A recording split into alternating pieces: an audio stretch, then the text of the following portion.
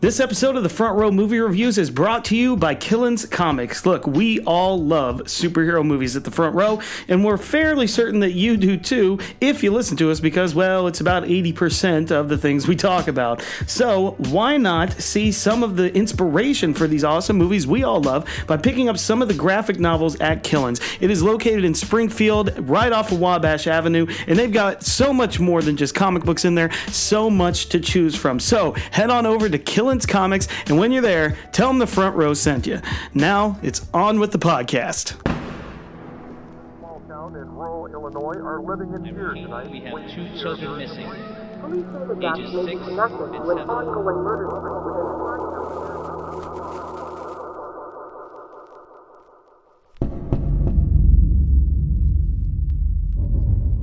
There's this guy, like, he was outside our house. I don't think so. Yeah, no, it's fine. I think he's gone. Well, hello, everyone out there in podcast world, and welcome back to the Front Row Movie Reviews podcast, the podcast for people who actually like movies. And this is a very special edition of the podcast today because we are joined by two awesome people in the film making industry here, and we are going to be talking their movie. It's called You Are Not Alone, and this is a whole podcast dedicated just to it. So, who's here with us here? Tell us your names. My name is Chris O'Brien, and I am the co-writer of You Are Not Alone. And my name is Derek Munger, and I am the director and producer of You Are Not Alone. There we go. That's great. And then I'm Craig McFarland, the guy who actually gets terrified of all horror movies. So I want to thank both of these gentlemen for Sleepless Nights, inhabiting my nightmares the last couple of nights after I watched this movie. I double-checked every single door in my house, legit, and then refused to go down in my basement the last couple of days. So thank you. I'm not even joking. Like, That's what we like to hear. I was watching this movie and on the screener, and literally about a couple of times I had to get up and make sure every door was locked. And then as I'm in the studio that we're in now, I even had to close the door to that because I didn't like having my back to the door. So no joke, I get a text from a friend because I'm from the Quad City area originally, right around Iowa, and in Muscatine, Iowa right now, there's some strange men wearing black clothes jumping out of cars on rural highways. So, like, this in conjunction with that has completely messed up my world this last week. So thank you.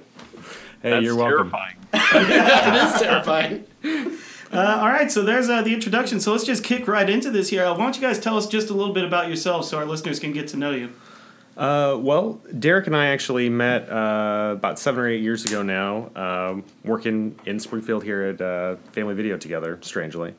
And we just kind of clicked on a lot of levels and started writing together. And then this is the first project that we've conceived of together that has come to fruition. As anybody in the industry knows, that there's lots of starts and stops on these things. And finally getting something out into distribution is really exciting for us. Yeah, definitely. Derek, what about you?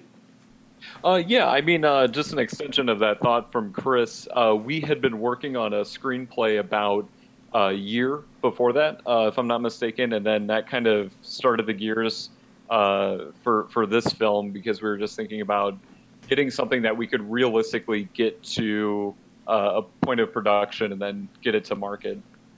It's funny that you mentioned these rural highway guys, because for Derek, that is a big sort of birth point of this project. Is he had some similar experiences to what happens in the film, where there was some sort of person on the loose in the area that he was living at the time.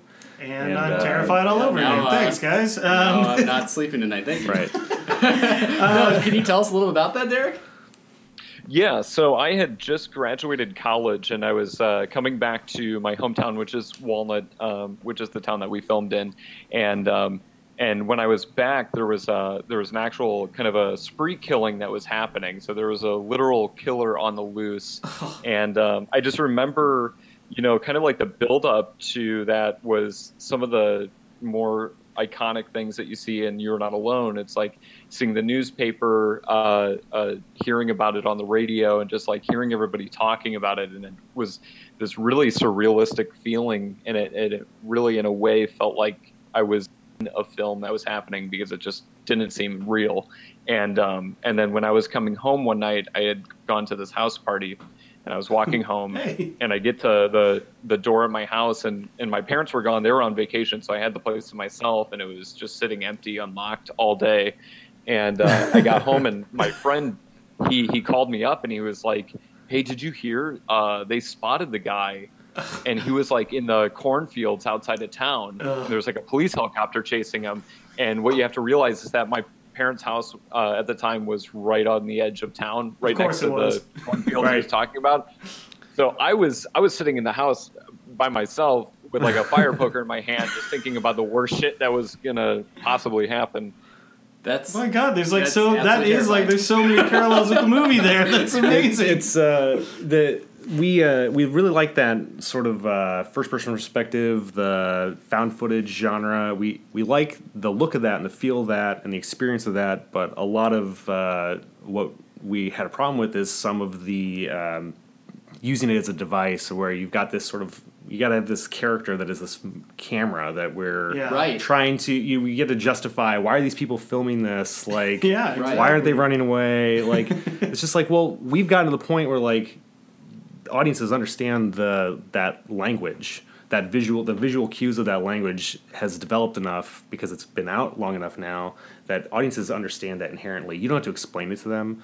So just putting yourself behind that first person, behind that character's eyes, and just making that what you're seeing from was important to us. And so we spend that first half of the film in that real slow burn, where we're just living life through Natalie's eyes and coming to understand the things that she does, and you just grow comfortable with it. Yeah, and definitely. that's the point of that portion of the film, to create that world and make it real for you, so that when things do start to pick up, then you're already in her skin. Yeah. So the idea was to really give somebody a very creeped out experience that they're mission coming accomplished. through. Well, and before we get into all that, we completely forgot to mention that this is going to be premiering at the Hoagland Center for the Arts coming up on July 2nd. So you can definitely get your tickets for that. It'll be $8. Tickets are available. Yep, and they're available at the door as well. Great. So and you can buy them through Eventbrite if you'd like to. So yep, absolutely. Hoagland Center for the Arts here in Springfield, Illinois. If you can make it out, definitely come out and support this film. And being able to watch it, it was just one of those experiences where someone that doesn't necessarily usually watch the horror slasher drama or genre, this really put me in that perspective, and a lot of that's because of the found footage, the first person, you're in Natalie's shoes the entire time, which is a really interesting concept. You know, we've seen a couple of movies come out. The most recent example is Hardcore Henry that just came out, but to me, this allowed for you to fit into that comfort zone of going through just like basically a day in her shoes before everything goes awry at night, which is exactly what you were saying. And that's actually one of the things I wrote down when I was watching this movie. Was one of my biggest notes was we spend all this time like with her friends. Absolutely love the scene with the drug dealer, the captain, or whatever. Like, that guy's absolutely hilarious because unfortunately I've had a few friends in my life who think that Heelys are, coming back in a big way. But that was great. But it was that scene when she leaves the party and we get that slow walk home in the middle of the night. And I remember writing down exactly, I said, it's amazing how this town felt so welcoming and so warm and stuff at the beginning, and now it is literally terrifying, and all that has changed is that it's now dark. Right. So, Derek, was that like a very specific choice to spend all that time at the beginning to do that, to make that nighttime stuff even creepier? Well, yeah, and to kind of echo some sentiments from Chris, I think the greatest point of empathy for a main character that you can't see comes with spending a great deal of time and kind of establishing that reality.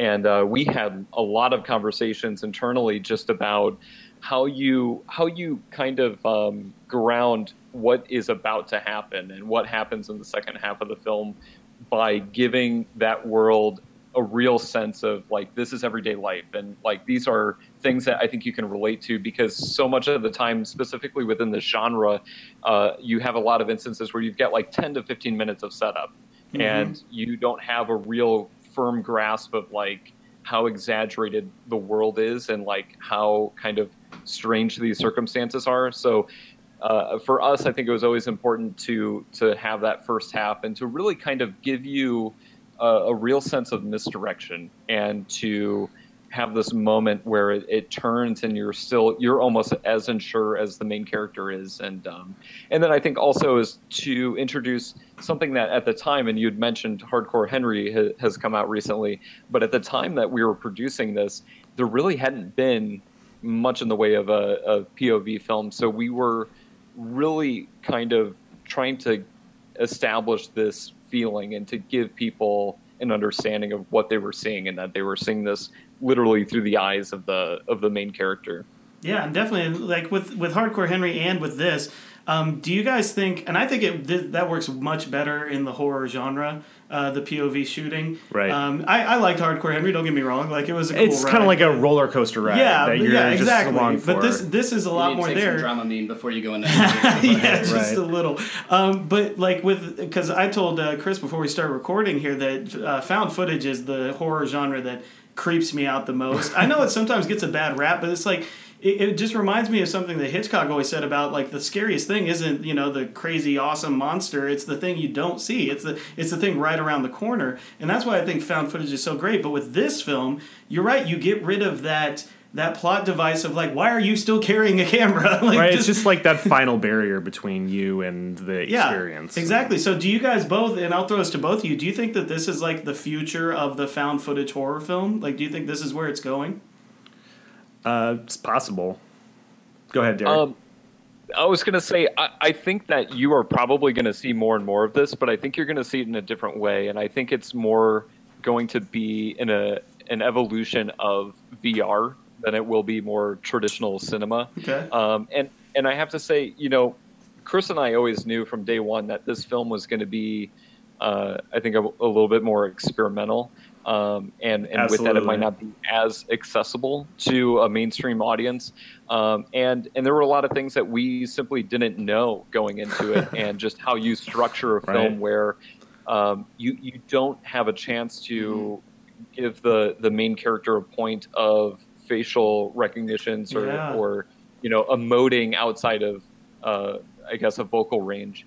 And so you're playing off of a lot of in-camera interactions. So there's always characters that have to be given more dialogue than the main character. You have to position your staging in a certain way, and then whole set pieces of action are kind of hard to translate through that visual storytelling. So just the framing alone of being stuck in, we're trapped in this perspective. We can't, it's not as simple as you can't just zoom in to emphasize certain things. Like, it's much more subtle than that, and it makes it a lot of obstacles for that. Well, what's interesting to me is, and this is maybe a weird comparison, but I really enjoyed the Tom Cruise remake of War of the Worlds, because it was one of those movies where you saw everything through his perspective. So instead of like going back to, in your movie, it'd be like going back to the police station and seeing what might be going on there. Right. It's got to be fairly difficult, though, to be able to come at that from a writer's standpoint, in that you can't explain plot through anyone but Natalie in this case. So there's there's no cutaways. So you're stuck with this character, and that's part of like a lot of the things that we were trying out, because we had a bunch of kind of crazy ideas that are not conventional commercial filmmaking ideas that sometimes don't play. So we had, like the scene with the captain where we wanted you to literally be trapped in a room with this guy. Yeah. Like, and you can't get away. You can't, and you're stuck there with her. So like some of that stuff, like because we did a screening in Sterling, which is right near Walnut where we shot the film. A lot of that stuff, it all made into that original cut, and we looked at it after that, and it was like some of this works, some of this doesn't work, and I came to this realization where I was just like, Derek, this is this is exactly what we wrote. Like, this cut of the film is literally exactly what we wrote. I was like, and it's like, oh, some of these ideas don't work. You cannot do some of this stuff. Like, you cannot, like, just make this audience sit with this drug dealer for, like, 15 or 20 minutes. Right. Like, it doesn't work. So, like, you can do some shorthand and you can create that same experience for an audience by pare it down some and emphasize those things.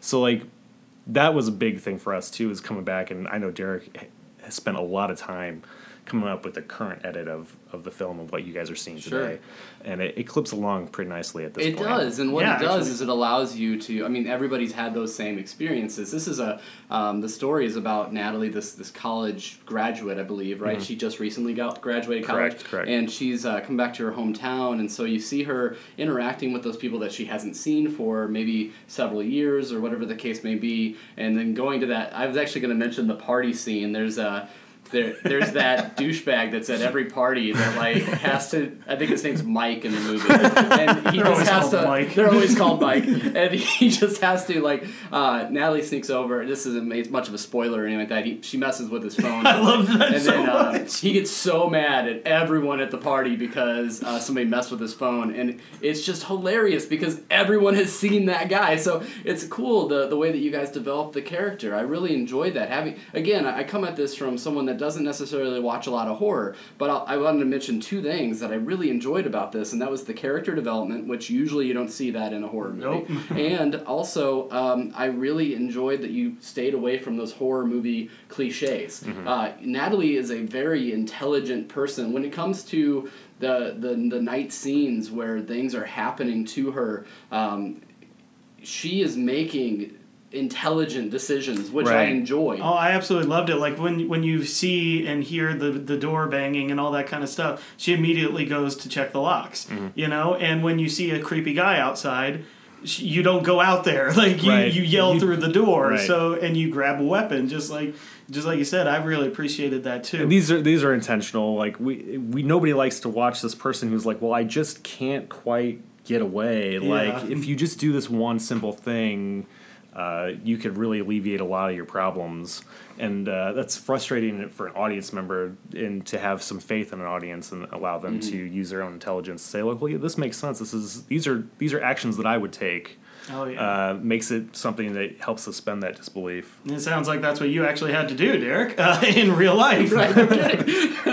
Well, I was going to say, it's funny because there have been, I think, comments online and maybe even a few criticisms of just like what she does when things start to unravel. And I just kept thinking, we approach this with, she's making smart decisions, but at the same time, she's making split-second decisions throughout this entire thing. And it's funny because we both. Chris and I have this running theme with a lot of characters that we write for our screenplays, but we put them through the worst scenarios.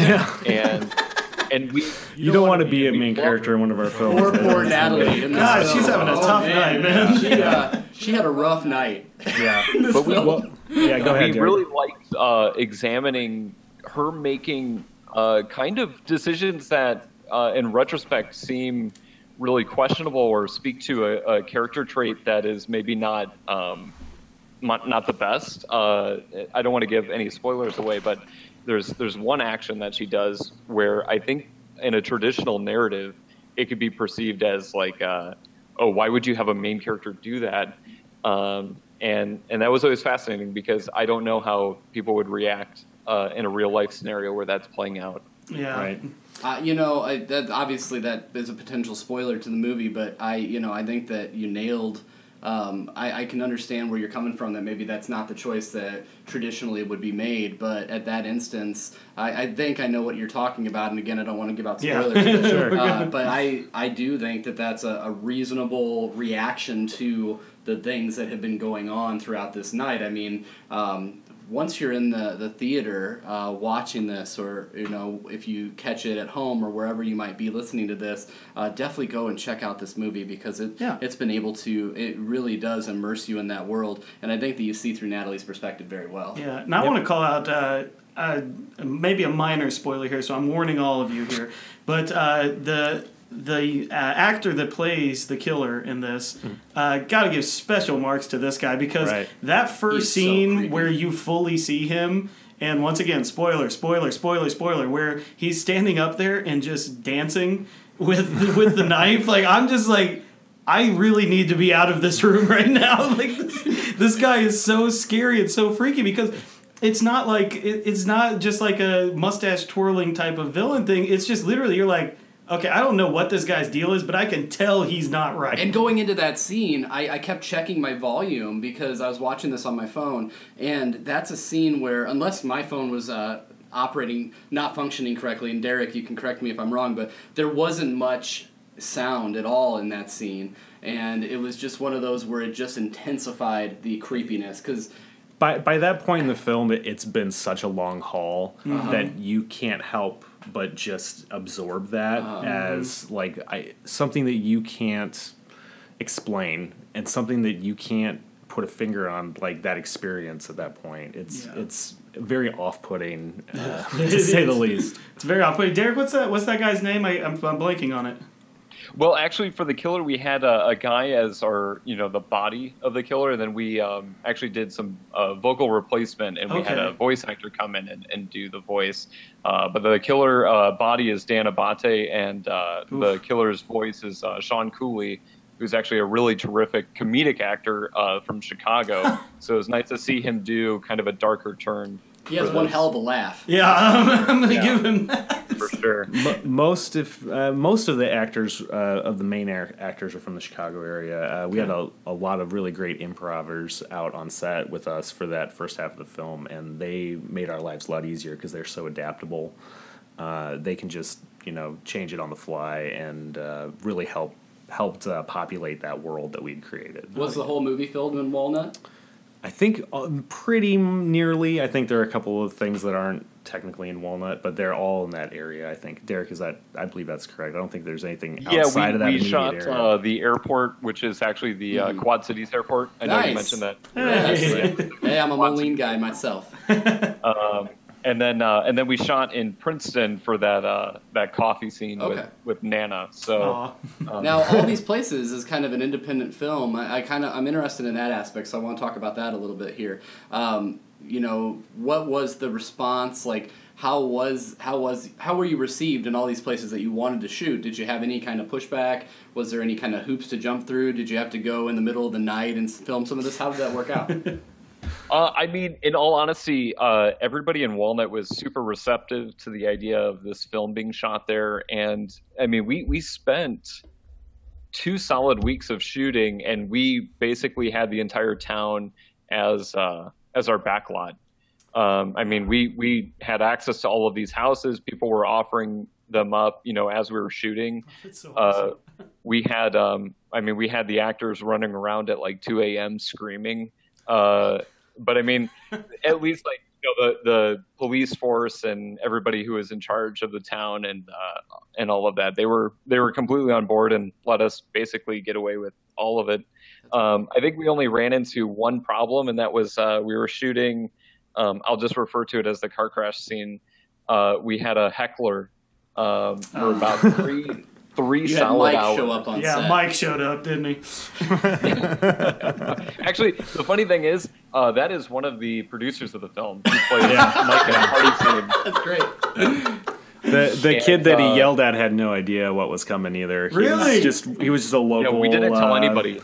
Yeah, just because basically great. most of the party scene is just local folks that we were able to round up because it's 4th of July weekend, and we're like, "Hey, come party Come have here!" some beers. Yeah. And those kids did not know that was about to happen. They just had Mike bring the hammer on them. So that kid that got yelled at was just like that was a genuine That's reaction. legit, yeah. Because he was not backing down either. Yeah, like he was stepping for sure. That's great. So when you're talking about getting this rolling, I know Chris was starting to talk about a little bit about your production company, Derek, but talk a little bit about the financing, how one goes about that. If you're a aspiring filmmaker, maybe some tips to get the ball rolling for those guys. So, with You're Not Alone, when we were putting it together, we had a little bit of kind of personal financing that we were putting towards it, and then we did a Kickstarter for about $8,000, which was finishing funds and the sort of thing that would get us kind of past the finish line, so to speak.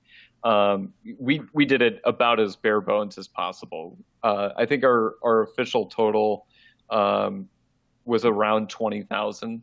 Obviously, so many favors were pulled and so many arrangements were done to where that budget probably should have been about 200,000 for what I'd say it's an absolutely gorgeous film for $20,000. Beautifully shot. And I yes. can't even imagine just the rig that Natalie would have had to wear. I mean, that had to have been a pretty penny, right? Well, the funny thing is there were multiple rigs used to achieve the POV effect, but the one that the actress Krista Jawoszynski used was like a kid's t-ball helmet that we had rigged with like a special like camera arm that would mount the camera in front, and then it was back weighted.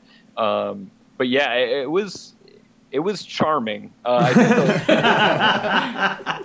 the budget level for this film can be described as that. I mean, I had access to my mom's house for the primary shooting location, and we were all kind of just like crashing on couches. Correct. And on the Yes, floor. we also lived there. Yeah, we lived there for about 2 weeks. Right. It's one of those things. I think a situation like that only comes about once, and you try and make the most of that situation, and then hopefully propel your career forward enough to obtain a budget that's maybe another zero onto that. Yeah, I think Derek and I probably had about 5 other screenplays at varying degrees of completion or pre-production that we'd abandoned for one reason or another, and we finally got to a point where like this is the one that we're excited about. This is the one that we think is unique enough and is going to be able to like this is something we can get behind and we can get other people to get behind.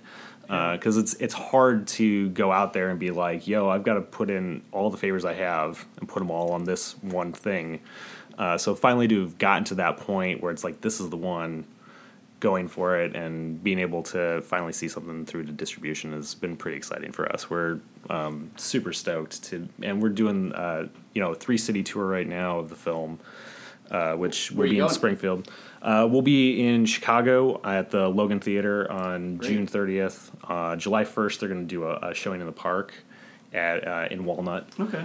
So we're going to be going back to where it all began there for that. And then we'll be doing the July 2nd showing here in Springfield at the Hoagland. That's great. Derek, are you coming up for those? Yes, I'm actually going to be at all 3 events. So it's very exciting to see this with a live audience and to be able to see those reactions in person.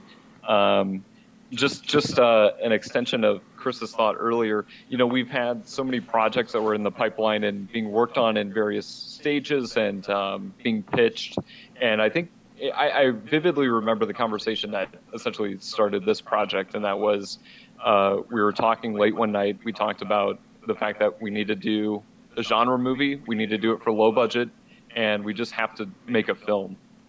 So no more talking about it. And we need to get something off the ground. Producing. So, yep. Well, I gotta tell you guys, I think you've got some big things going your way because this is a very, very strong effort into the horror film genre. Well, thank you. I absolutely love it. I can't wait. So how can people find the film online and find you guys? Where can they go? Well, you can go directly to our website to purchase the film, which is yanafilm.com. You can pre-purchase it or purchase it rather through VHX, and then additionally, we're going to have other VOD platforms that are going to be launching soon. People who have Amazon accounts will be able to watch it very, very soon. Awesome. And then you can buy the DVD directly through our website. We've got an e-store available. People can buy merchandise, which includes the special edition DVD. Additionally, if people can make it out to the screenings in Chicago, Walnut, and Springfield, they can buy a physical copy of the movie there, as well as other merchandise. That's great. We're going to try to wrap up a little bit here, but I just wanted to give you guys a couple of minutes if there's anything that you wanted to really hit on about this film or the whole filmmaking process. Just have at it. Well, I think I know Derek has, he and some of his partners have begun a new chapter for us, and that's really where we're using You Are Not Alone to help launch B-Movie, which is the studio that we're using to distribute. Okay. And that's also where Derek is currently producing another film. What's the official title on that one, Derek? That film is #Slaughterhouse, which I am like neck deep in production right now. Right. This is actually the one day off of like a 2-week solid shooting schedule. So, but they've recently launched their Kickstarter campaign, I know, and that's sort of like where we're headed. Is we're focusing on moving towards that next project so that we can get that one out the door and start working on the next thing for us too. Is that Kickstarter live? Yes, the Kickstarter for #Slaughterhouse is live. You can search for it on Kickstarter, or you can find it on Facebook. It's just Slaughterhouse 2016. I think it's the Facebook page. But yeah, look up #Slaughterhouse. Another fun entry into the horror genre. But yeah, a lot of exciting things happening. The movie studio that Chris was referring to is located here in Austin, Texas. And then our next project is probably going to be going into pre-production within the next couple of months once we wrap up the tour of You Are Not Alone. So lots of things on the horizon. That is so awesome. Well, there's not enough good horror films out there, so I always want to personally thank both of you for making a good one. Well, thanks. Thank And you. before we let you go, we would be remiss if we didn't do this, because it's a front row thing. Every time you're on the yes. podcast for the first time, the first of many, you're always welcome back after Yeah. #Slaughterhouse and everything. Absolutely. But what is your favorite movie? Favorite movie of all time? Ooh. I'll let you go first, Chris. There Will Be Blood is probably. Oh, nice. Good pull. Yeah, that's a fantastic choice. He drinks your milkshake. I drink it up. I'll say favorite film right now, which will change probably in about a year, but favorite film right now is probably Big Trouble in Little China. Yes! Absolutely. I'm going to tell you why this is so funny to us, because our very first podcast was supposed to be on the Big Trouble in Little China, and we still have not recorded it a year later. Awesome. Yeah, there was Well, like some you can news definitely the first record week it. I we would started definitely like to listen to it. podcasting that. Oh, yeah. Was it The Rock? He's going to be remaking Big Yeah, Trouble. it was. The Rock's going to be in everything. So I mean, I'm sure it was The Rock, and he was going to be remaking Big Trouble in Little China, and we're like, yeah, we're gonna do a cast on that. Gonna do that. And then it's never happened. I think it should just be the recurring joke of our podcast. Like, yeah, it's coming next week, Big Trouble in Little China. There you go. Guys, no, seriously, thank you so much. Everyone out there in podcast land, please go and find You Are Not Alone.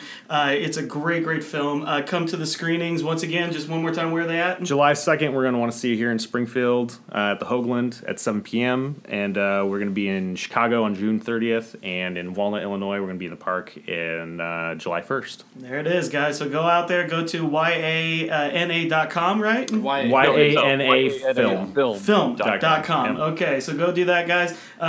Thank you so much for being on here. Thanks You're for having welcome us. on Yep. anytime, guys. All right, great. Thank Thanks you so much, guys. Appreciate it.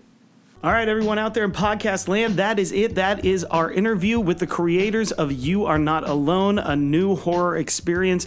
We hope you enjoyed it, and we just want to let you know that in addition to the screening they will be doing here in Springfield at the Hoagland Center for the Arts on July 2nd, they will be passing out some flyers for us, and on those flyers you will be able to see that we are going to do an actual full disclosure on this movie so that you can go and hear not only this interview, but also what we thought in comprehensive fashion of the movie itself. So go on over to YANAfilm.com, support these guys, and I'll just give you a little hint. I really like this movie. A little preview there of what the full disclosure might hold. Thanks, guys, so much for listening. Head on over to their website, and of course, head on over to ours, thefrontrowmoviereviews.com. And of course, as always, we will see you in the front row.